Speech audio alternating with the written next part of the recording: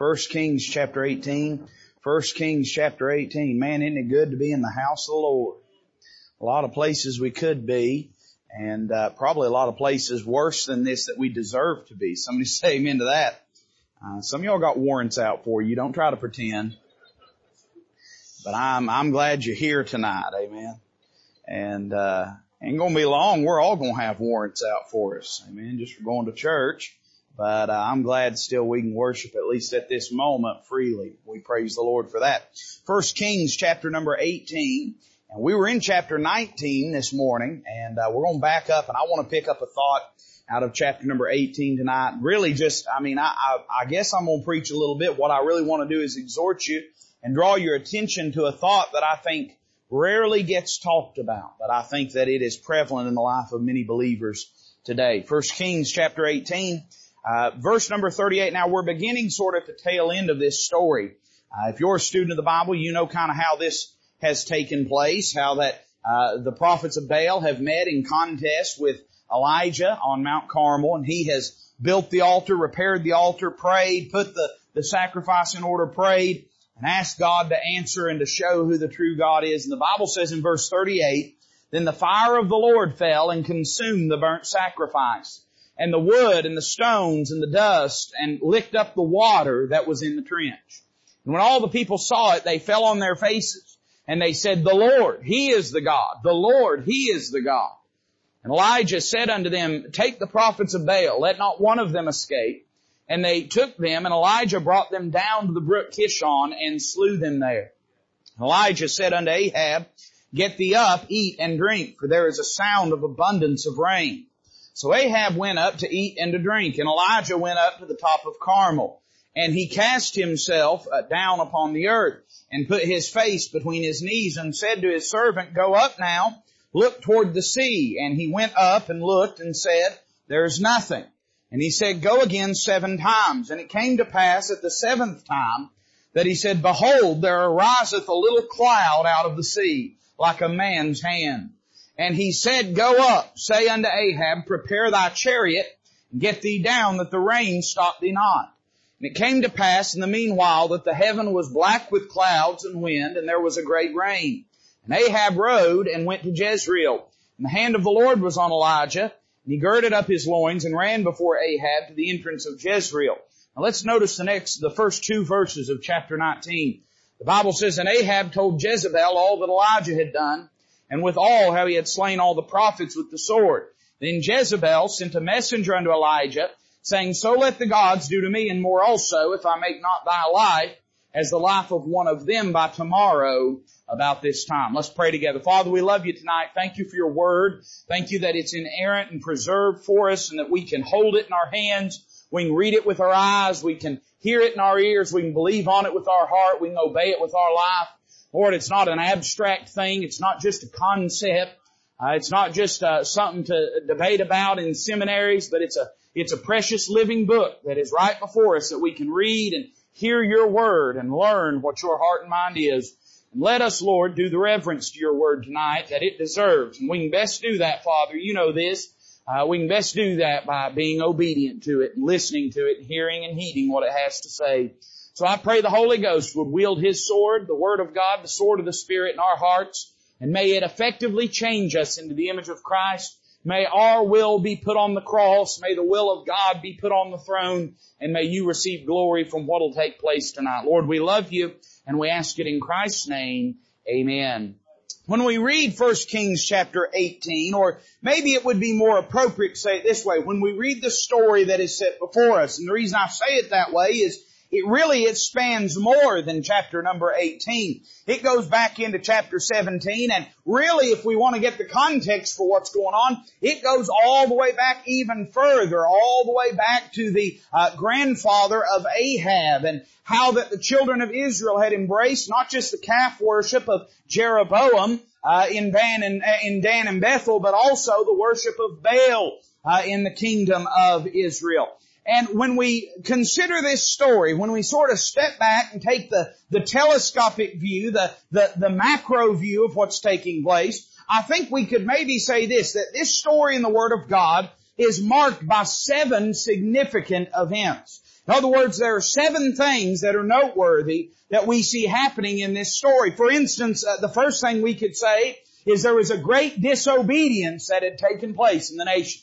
They had turned their back on the God of Israel, and they had begun to serve the god Baal. Now this was really a step even further than they had gone before. When they worshiped the golden calves, it was idolatry. There's no question it was idolatry. God judged them for that idolatry when they first fashioned the golden calf when they came out of Egypt. But the great sleight of hand that the devil did in the nation was whenever they presented those golden calves, they said, "These be the gods which brought you up out of Egypt." For instance, when they first crafted that golden calf, there when Moses was up on Mount Sinai, the Bible tells us that Aaron proclaimed a fast unto the Lord, unto Jehovah. So we could maybe say this, that the golden calf worship, Brother Ken, it was not pagan worship, but rather it was false worship. In other words, it masqueraded as Bible worship, but it was not Bible worship. But when the children of Israel embraced Baal, they were blatantly, bluntly, openly, proudly availing themselves of pagan worship. The children of Israel had wrought great disobedience in the kingdom. They had flaunted their rebelliousness against God. There was a great disobedience that had taken place. Number 2, there was a great drought that had taken place. You can read about this in chapter 17, whenever Elijah, who walks off of the stage of obscurity and onto the pages of Scripture, steps into the office, into the throne room of King Ahab, and he don't come to petition, he don't come to make an appeal, he shows up and he declares the word of the Lord. He says to him that it's not going to rain until I say it's going to rain by the Lord that liveth, that ruleth over heaven and earth. It's not going to rain until I say it does. And for a space of 3.5 years, it did not rain. It grew so severe that they literally sent out bands of people throughout all the land to try to find out every stream, every creek, every roadside ditch, and every puddle that they could find to try to find something to alleviate them from the judgment of God. Can I just say this? Listen, when the judgment of God is in our life, we can't run from it. We can try to run from it, but God knows where our address is. He will always find us and deal with us according to His righteousness. So there was a great drought that had taken place. And then that produced this great desire for rain. They had sought for it. They had searched for it. They had prayed for it. They had looked for it. They had tried to find any way that they could find rain somewhere. We've got a fella in the church. Some of y'all might feel weird about this. I don't know. So he ain't here tonight. So just pretend like I didn't say nothing if you see him. But we've got a fella in the church that, and I don't know why I can't explain everything around it. You've seen the water witching, right? Where people carry around the stick and they'll point it. Well, I've seen him do it. I thought about burning him at the stake first time I saw him do it. Freaked me out, man. I don't understand it all, but he's saved, got the Holy Ghost in him. I don't think there's anything that's voodoo about it, but I sent him an article the other day. I saw out in California at droughts so bad they're hiring water witches to try to find something. I told him, I said, brother, you need to go out there and make a killing, you know? And them people need water bad. You just go out there, they'll hire you. It don't matter. Well, that's sort of the station and situation they were in here in Israel. I mean, it was so bad, they were doing anything. They longed for, they desired for, they begged God for some kind of rain to fall on the land. But here was the problem, they still had sin in their life, so God wasn't going to bless them. So we see that there's not only a great desire, but Elijah, at the end of this period of time, he, by the word of the Lord, goes to Ahab and tells him that they need to once and for all decide who they really believe the God of glory in heaven is, and that he is happy to meet the prophets of Baal on Mount Carmel. You say, do you pronounce that Carmel or Carmel? And I always tell folks I pronounce it caramel. Caramel, you know. But he says, we'll meet on Mount Carmel, and there we could say a spiritual showdown. He says, we'll get up there and you build, all you false prophets, you build your altar and you pray and you cry and you dance and you seek your God. And if He answers by fire, Elijah says, I'll tear up my ordination certificate. I'll worship your God. But he says, when you're done, I get my turn. And so for hours they're up there and the prophets of Baal are cutting themselves and crying and singing and dancing. They're performing all manner of ceremony and agony that they can to try to get their false god's attention. You know, the problem was, there wasn't nobody there to listen. He ain't a real God. Amen. Because you see, it's not the fervor of the devotee, but rather it is the reality of the deity that makes the difference. There's all kinds of folks that are faithful in the worship of a false god, but that won't do them any good because it's not about faith, it's about God, who God is and who He has revealed Himself to be through His Son Jesus Christ. So they pray, they cry, they weep, but it's all to no avail. Well, by the time they're done, because false religion doesn't build, it destroys, Elijah had to come and he had to repair the altar of the Lord. And he comes and he builds back the altar of the Lord, but he don't want to make it easy on God because he don't want anybody wondering. And so he commands the servants, he says, I want you to dig a trench about this altar. And he says, I want you to take barrels of water and I want you to soak the sacrifice that's on the altar. And he said, after you're done with that, I want you to put so much on it that it pours over and it fills up the ditch, and then saturate the ground and then fill the ditch. Why was he doing that? Because he didn't want anybody saying it had spontaneously combusted. You say, preacher, that's silly. Yeah, but that's the human heart. If he hadn't done that, there would have been some old fool out in that crowd would have said, maybe his lightning struck it. But Elijah says, no, I want them to know that it was God that answered. And so, with a few short phrases, Elijah, because it's not the words, but it's the heart and the honesty before God, he prays and he asks God to answer by fire and to make His presence and power known. And fire falls from heaven and consumes that sacrifice. I'd say this, there was a great disobedience and a great drought and a great desire for rain, but there was a great display of God's mighty power that day. We, to this very day, when we speak of God showing up in our life in dramatic fashion, we'll even say it as a turn of phrase that fire fell from heaven. He showed up with fire from heaven in that situation. It is synonymous with the idea that God showed up and showed out to make real and plain to His people His power and His existence. Aren't you glad for those moments in our life where, can't nobody deny it. The ditch is full of water. The sacrifice is saturated. But God showed up and made a difference. I've had times in my life, I didn't, Brother Charlie, just need a little help. I'm talking about the sacrifice was drenched help. That's the kind of help I'm talking about. I needed there's a ditch around it with water in it. The kind of, there's times I've needed the kind of help like, here's no boy standing here dousing it with a fire extinguisher, but God still lights it ablaze. That kind of help. And I'm glad God can give that kind of help in our life. What did this produce then? There was a great display and that produced a great decision. We read it in our text, but how does the children of Israel answer? They said, the Lord, He is the God. You know, God does what He does in your life to show you who He is and how He loves you and what He wants to do further in your life. And there was a great decision that had taken place. They said, we're done with these false gods and we recognize the God of the Bible as the true God. Well, then what did they do? Well, I see there was a great destruction that took place after that. The Bible tells us that Elijah takes the prophets of Baal, takes it down by the creek and slays them. You know why? Because when there's corrupt people that are abusing a nation, that's the only solution. If they're just going to keep doing it, they're going to keep doing it, and that's the only solution. I don't care if that makes you nervous. I'm preaching Bible. I'm telling the truth tonight. And I'm just telling you, sometimes the only thing left is an extermination.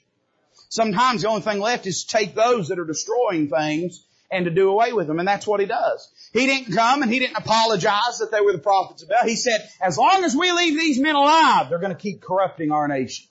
And so He takes them and He slays them, and He doesn't apologize for it. He doesn't feel bad for it. He doesn't, pay a settlement out for it. He just does it.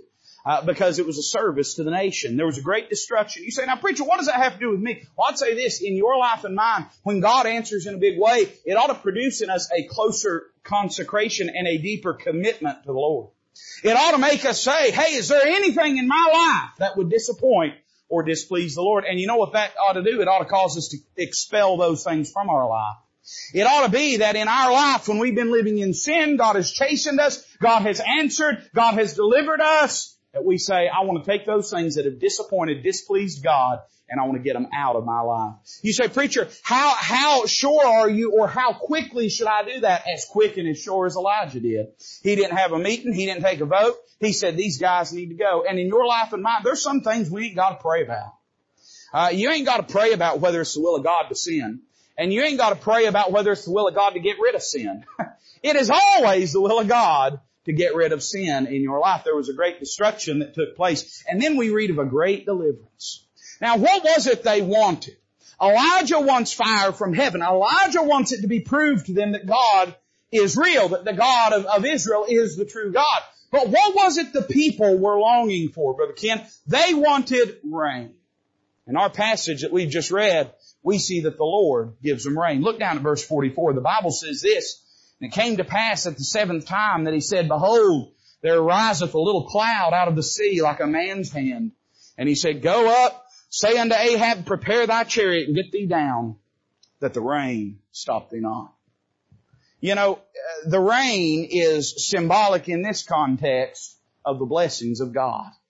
They longed for it. They prayed for it. They sought for it. They desperately needed it. While there are times that spiritually we identify the idea of a storm as being a negative thing in our life, and certainly that's true. I mean, we have storm experiences where our life is thrown into upheaval. In this passage, the storm isn't something that they dreaded. The storm was something they desired. And God says, I'm going to give you what you need. I'm going to give you what you begged for. I'm going to give you what you prayed for. But then He gives this warning to Ahab. He says, Ahab, when you get it, be careful with it. Because if you're not, it'll stop you and prevent you. I'll preach to you on this thought tonight that the rain stop thee not. I really only have about 4 statements to make. We'll make them real quick and then we'll go fellowship. But can I just frame it this way? There's times that we've sought things from God. We've begged things from God. We've prayed things down from God. And I've seen this in people's life, and you probably have too. There have been times when I have seen the very blessings of God become the very pitfalls of their Christian life. I've seen people that, listen, when they are struggling, they served God, but then God blessed them and they forgot about Him. I've seen people that when their marriage was about to fall apart, they sought God and begged God and pleaded with God and got close to God, and then God fixed their marriage. And all of a sudden, you don't see Him anymore. I'd say this, you say, Preacher, do you begrudge the rain? No, I don't, and you shouldn't either, and God doesn't. But we ought to beware of the rain. Because sometimes the goodness of God, the blessings of God in our life can be an avenue for Satan getting a foothold. Why did he say this to Ahab? What was it about the rain that could have stopped him? Well, I made 4 notes here and I want you to think about them with me. How could the rain, in other words, the blessing of God, be a hindrance to him? Well, number 1, I would say this, that it could become a hindrance to him by him ignoring the peril of the rain. Whenever whenever Elijah says to him, get thee down from the mountain that the rain stop thee not, there's a very practical explanation. I mean, that's not really a mystery to us. What he's saying is, Ahab, if you stay up here, all those pathways, those roads off this mountain are going to get flooded out, and you'll find yourself living up on this mountain. Now, Ahab, it's good to be on the mountain. It's a blessing to be on the mountain. The rain came when you were on the mountain. But all your responsibilities and all your effectiveness and all of the lives you touch and change, they're not on this mountain, Ahab. They're down there in the valley. They're down there in Jezreel. And so while it's okay that you're on the mountain, understand you can't live on the mountain because the work of God is done in the valley. I'd say this, that Elijah is warning Ahab that if he tarried too long staring at the clouds, then the storm would flood his path off the mountain. You know, the blessings of God can become a hindrance when we obsess over and worship them above the Lord. I hope God blesses you so much you don't even know how to talk about it. I'm serious, man. I mean, I do. I hope whatever your heart's desire is, if it's not sinful, I hope God gives it to you. But I've seen a lot of people, and we could talk particularly about material wealth, where God has blessed families and where God has blessed individuals, and they have then, whether it be a new job, whether it be a raise at a current job, whether it be some pursuit like the building of a house or the starting of a business. And by the way, for each and every one of these things, I could give you names. And you could probably give me names of people that this has happened to, that whenever God blessed them, they then got so focused on that thing, whatever it was, that they forgot about the God that had blessed them in the first place. One of the great pinnacles of Abraham's spiritual development was when he learned to say that the Lord is my inheritance. The Lord is my exceeding great reward. You know what he recognized? That the giver is better than the gift. I'm not sorry for the gifts God's given me, and you ought not be sorry for the gifts God's given you, but understand the giver is better than the gifts. Understand the purpose of the gift is not to make you love the gift, it's to make you love the giver. Whenever you give gifts to someone, your whole purpose is not to make them fall in love with what you gave them. Your purpose is to make them fall in love with you. When you give someone a gift, it's not a token of the awesomeness of that item you've given them, but it's a token of the affection that you have for them. You want them to understand that you love them, that you care about them. So when God gives us things in our life, He's not giving them to us because He just thinks it'd be awesome if we had them. He's given those things to us so that we'll recognize how much He loves us and how much He cares for us. I'd say He could have got flooded out on that mountain, and I've seen people like that. I've seen people get, by the blessings of God, flooded out on the high places of life to where they don't never want to go back down and serve God. They begrudge the suffering they experience.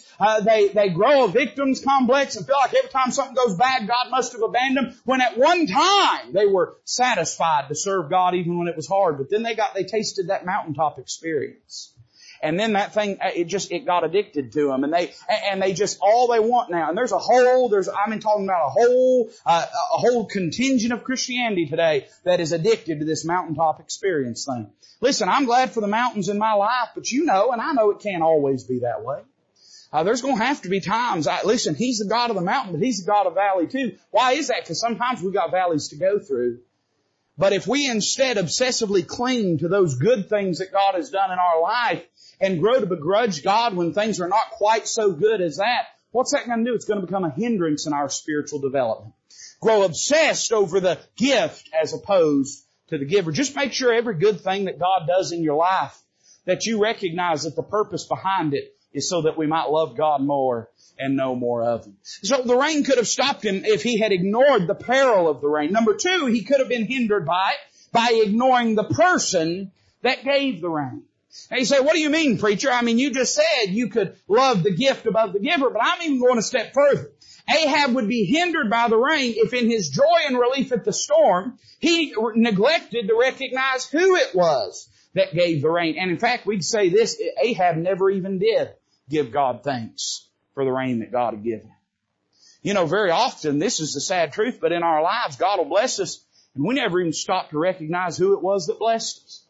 Now, I hope that ain't true of you, but it's true of me. I'm telling on me tonight, and it's true of me. There's times God has given me things that I have expressly prayed for, and I've not given Him the credit for doing what He's done in my life. When that happens, and I'm going to say this again about the next point, but you know all that does is add to our guilt and our responsibility.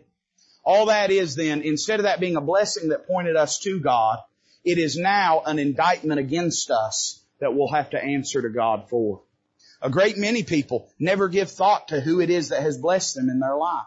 Now listen carefully. I understand there's people who say, well, preacher, I've got what I've got because I've worked for it. I've got the marriage I've got because I've worked for it. I've got the job I've got because I've worked for it. We've got the kids we've got because we've worked for them. And listen, praise the Lord. Bless your heart. That's wonderful. But you know there's people that have done better than you and wound up with less. There's people done better than me and wound up with less.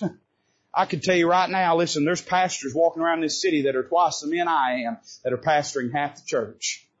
I ain't got what I've got because I'm somebody, and I ain't got what I've got because I've earned it. I haven't got what I've got because God looked down and said, well, boy, look at that boy on Walridge Road. I mean, he really deserves this. It's all been by the grace and mercy of God. And woe is me if I forget who it is that did that in my life. When that happens, now all of a sudden this is something else you are accountable for instead of something that gives God glory through your life. I'd say by ignoring the peril of the rain, he could get flooded out up on top of the mountain. I'd say number two, by ignoring the person that gave the rain, ignoring that it was God that had answered. I'd say number three, by ignoring the prayer that brought the rain. This is interesting to me. You know, nowhere in this account in 1 Kings 18 are we told that this rain was prayed for. We get a glimpse of it when the Bible says that Elijah put his head between his legs and then told his servant to go and to look for the rain cloud. But it never says Elijah prayed for it. But the book of James tells us that, don't it, Brother Corey? It says in James 5:17, Elias was a man subject to like passions as we are. And he prayed earnestly that it might not rain. And it rained not on the earth by the space of 3 years and 6 months. And he prayed again, and the heaven gave rain, and the earth brought forth her fruit. He had expressly prayed that God would give this rain. God answered. God gave the rain. But never once does Ahab say, man, you know prayer works.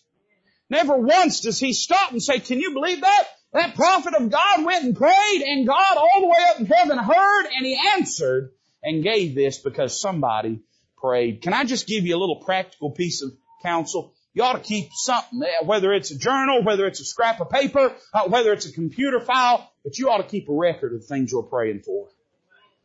Because if you're like me, there'll be things you ask God for, and He'll give them, and you'll never pause to say, Lord, thank you for answering that prayer. Can I tell you this? Hey, listen, what a waste of an answered prayer that is. Because it ain't about God just giving us stuff. You and I are obsessed with stuff. God is much less impressed with stuff. And God gives us stuff, not so that we can have more stuff. You say, preacher, why are you saying it like that? Because that's a good King James Bible word. Stuff. It is. Look your Bible up. Dig out your concordance from the attic and look at it.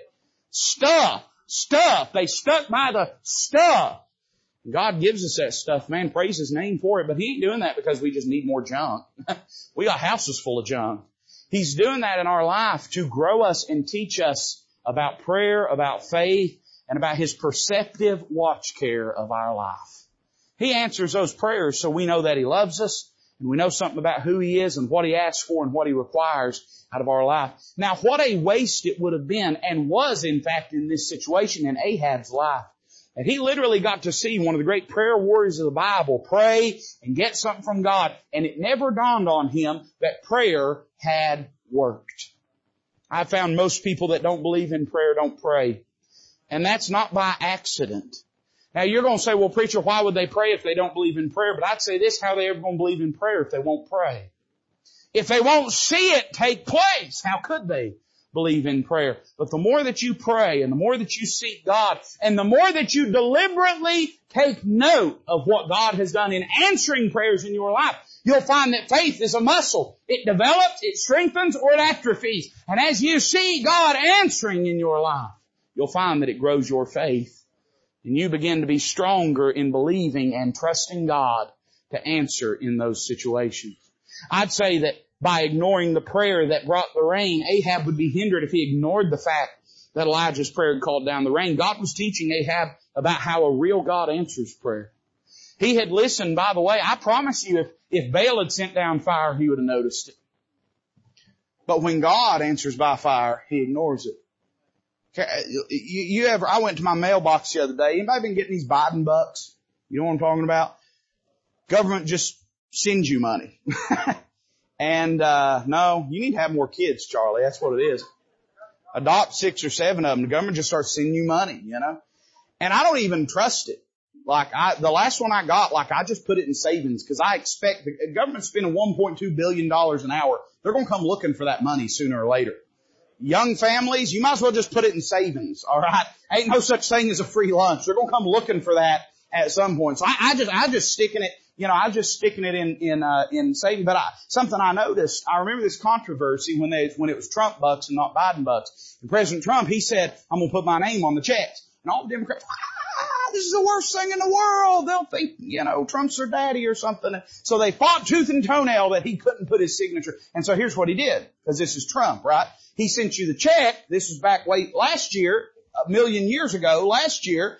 And he sent you the check. And then he sent a little letter with it that said, this is from President, Donald John Trump, da, da, da. Well, now Joe Biden's doing the same thing. He's got this little letter because he wants you to know that this came from his personal checking account. He has sent you this money. This is a love offering to you from Joe Biden. Now, you better believe there's people sitting around talking about how good the government is because the government give them a few $100s or whatever else.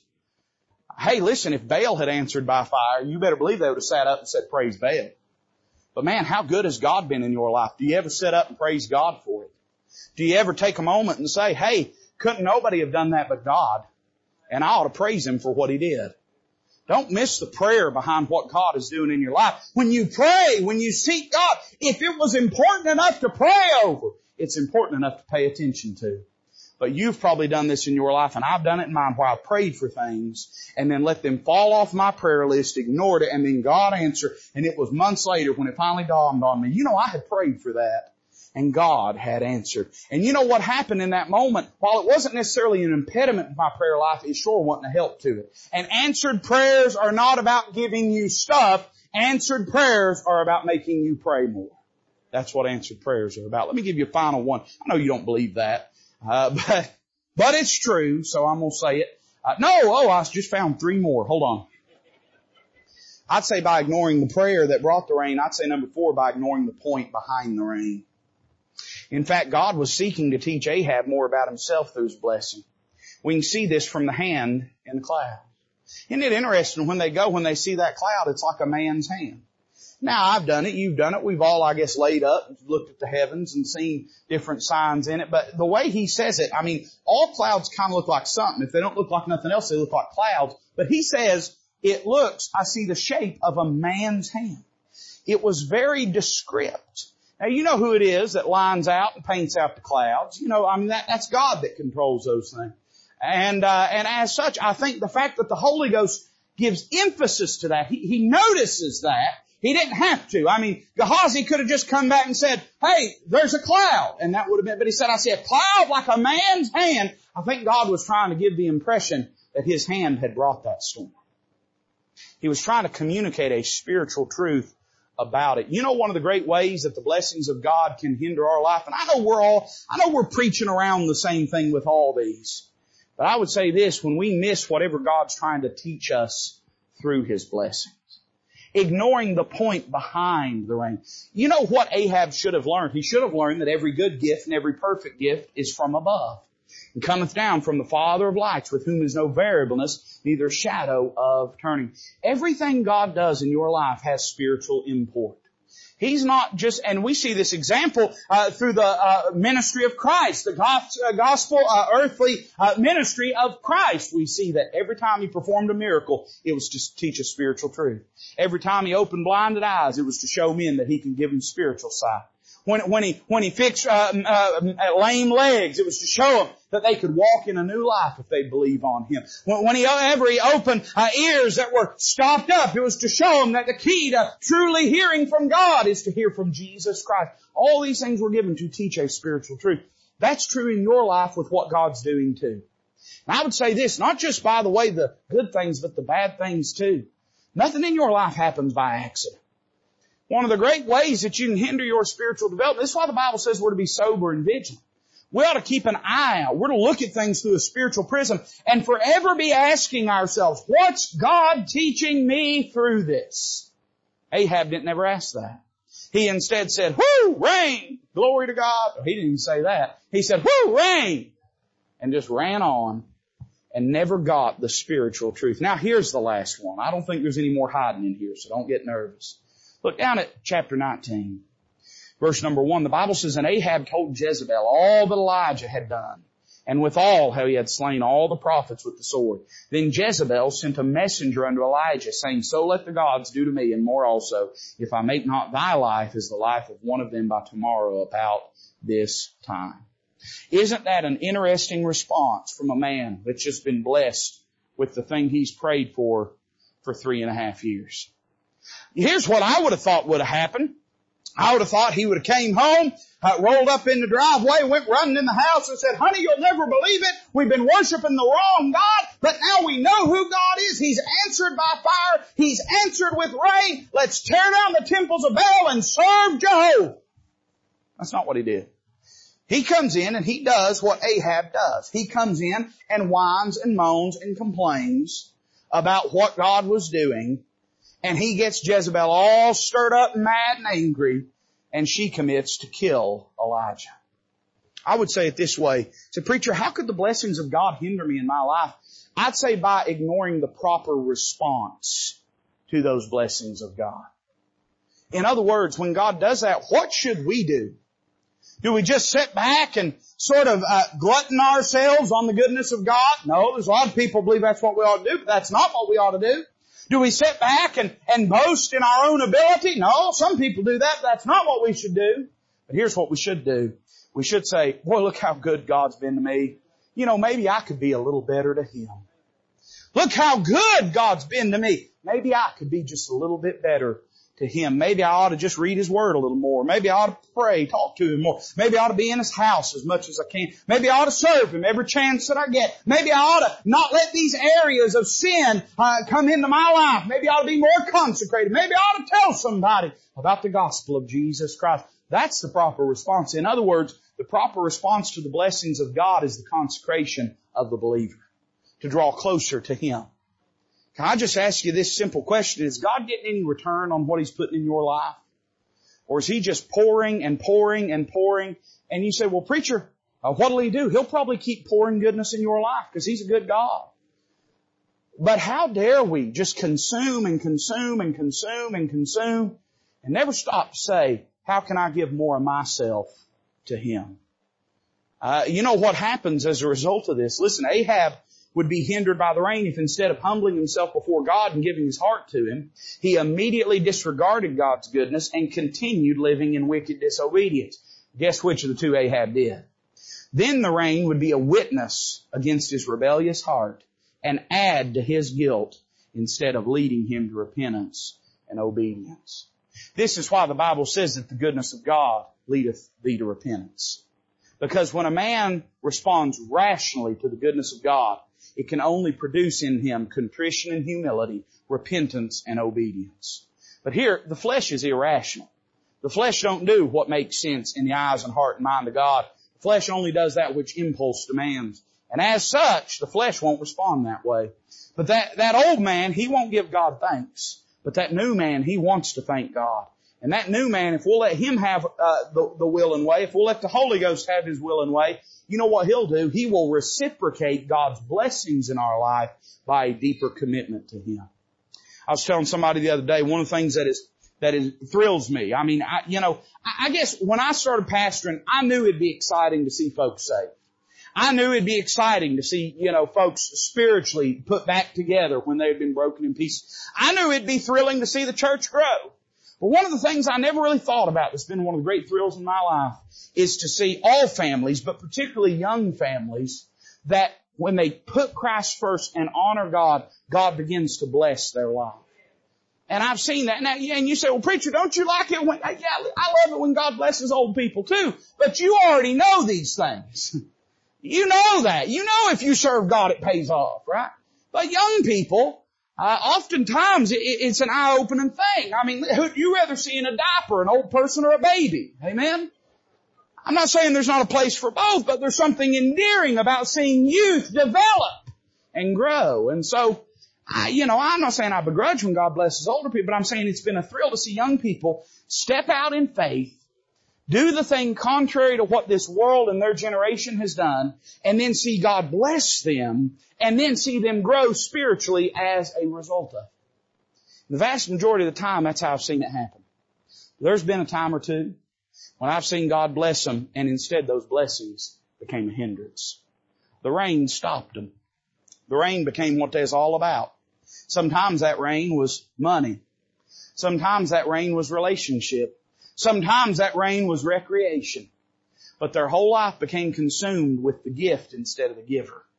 And now all of a sudden this rain that was meant to nourish the land and produce blessings has flooded them out and stopped them from living for God. Well, I've seen it happen to older people too, just like I've seen older people grow in seeing God blessing their life.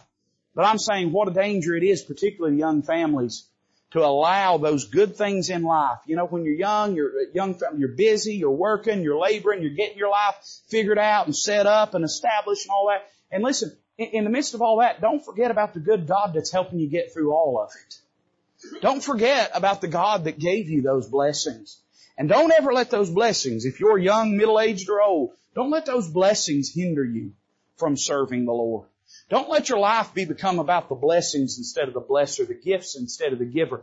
Make sure that in all these things, when God blesses you, it is producing in you more commitment to Him, consecration to Him, more spiritual maturity, more devotion unto Him, more spiritual depth, more faith in your life. Because God's not just doing these things to give you a good time in this life.